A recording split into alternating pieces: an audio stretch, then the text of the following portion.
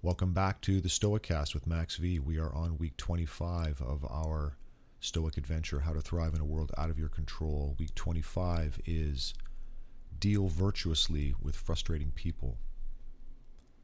The way we view other people's actions can affect how we feel and act toward them.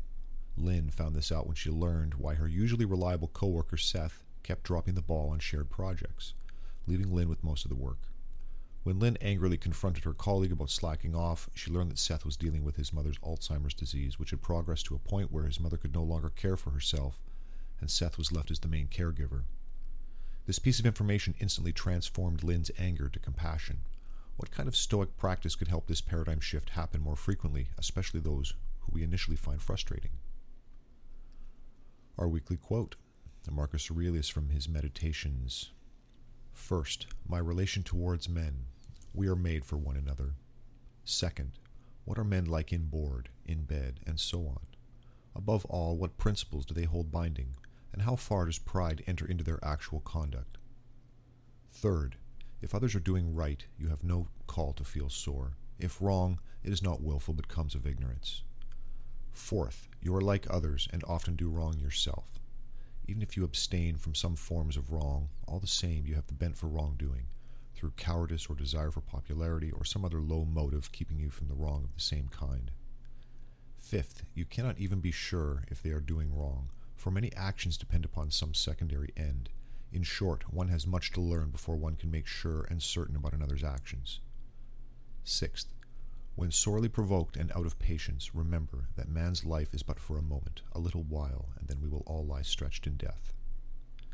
Seventh, men's actions, resting with them in their inner selves, cannot agitate us, but our own views regarding them. Get rid of these. Let judgment forego its indignation, and therewith anger departs. Eighth, how much more unconscionable are our anger and vexation at the acts than the acts which make us angry and vexed? Ninth, kindness is invincible if only it is honest, not fawning or insincere.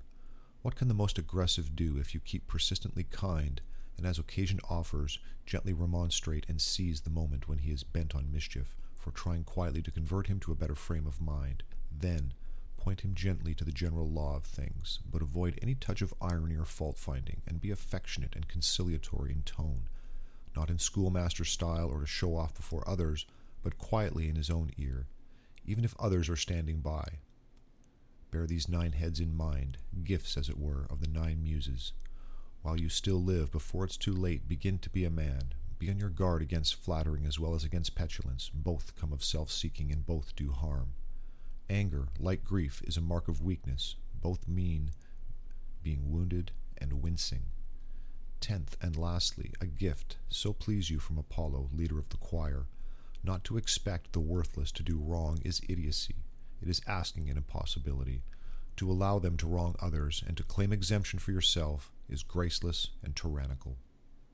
This is a long list of advice, but we think entirely worth reflecting on as we enter a new phase in Stoic thinking.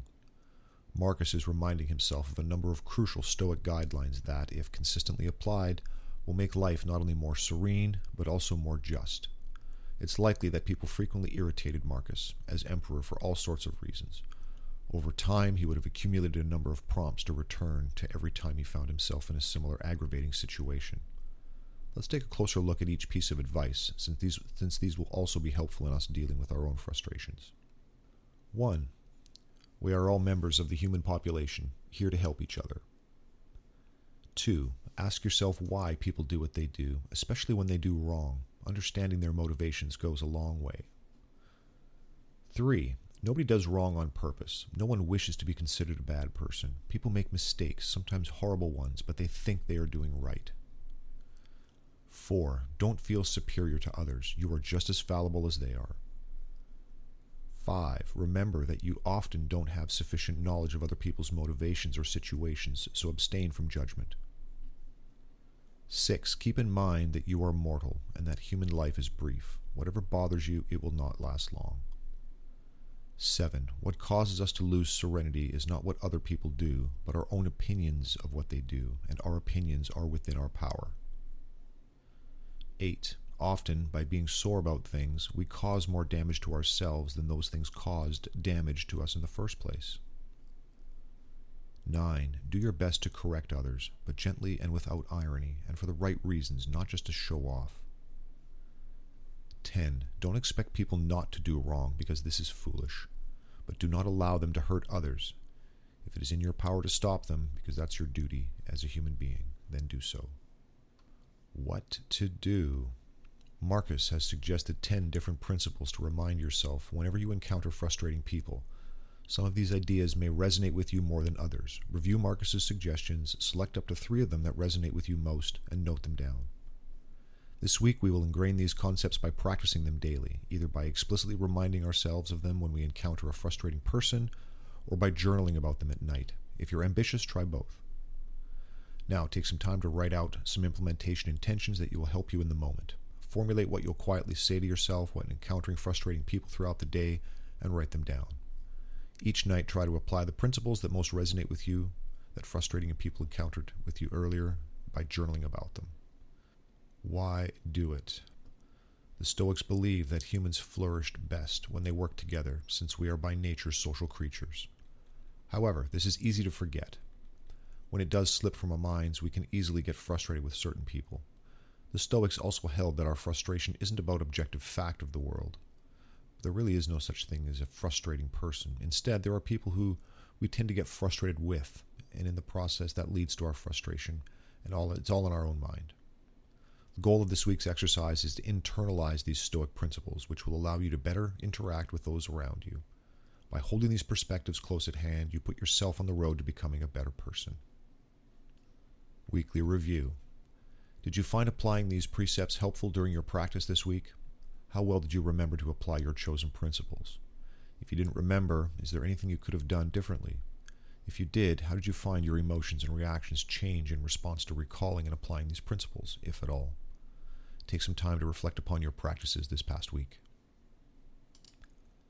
That is the end of week 25. Week 25 is dealing virtuously with frustrating people. My personal review of this is, I can associate with this. I deal with salespeople and various customers, and dealing with some of these people can be frustrating. Dealing virtuously with them is something that I'm going to definitely try and do more of and practice, because dealing with them poorly creates a lot of frustration, a lot of stress, a lot of anxiety, a lot of rumination about the interaction and how poorly things went, or words that were exchanged. And if I can prevent these things from happening in the first place, I don't get those angry thoughts later, those ruminating thoughts of should have, could have, would have done things differently, or just generally being irritated about the situation to begin with. So reflecting upon these things is going to help me reduce these anxieties, and I will definitely deal virtuously with these frustrating people and try and maintain my serenity on a deeper level, because these things are not going to change.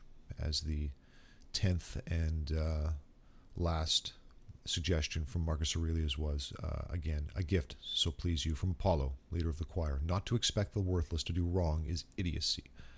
He's exactly right. People are going to be morons. There's nothing you can do to change that. That's out of your control. Don't worry about it. Get on with your own life, your own interests. With that being said, week 25 is done. We will see you next week for week 26, which is going to be turn difficulties into opportunities. Until then, stay stoic.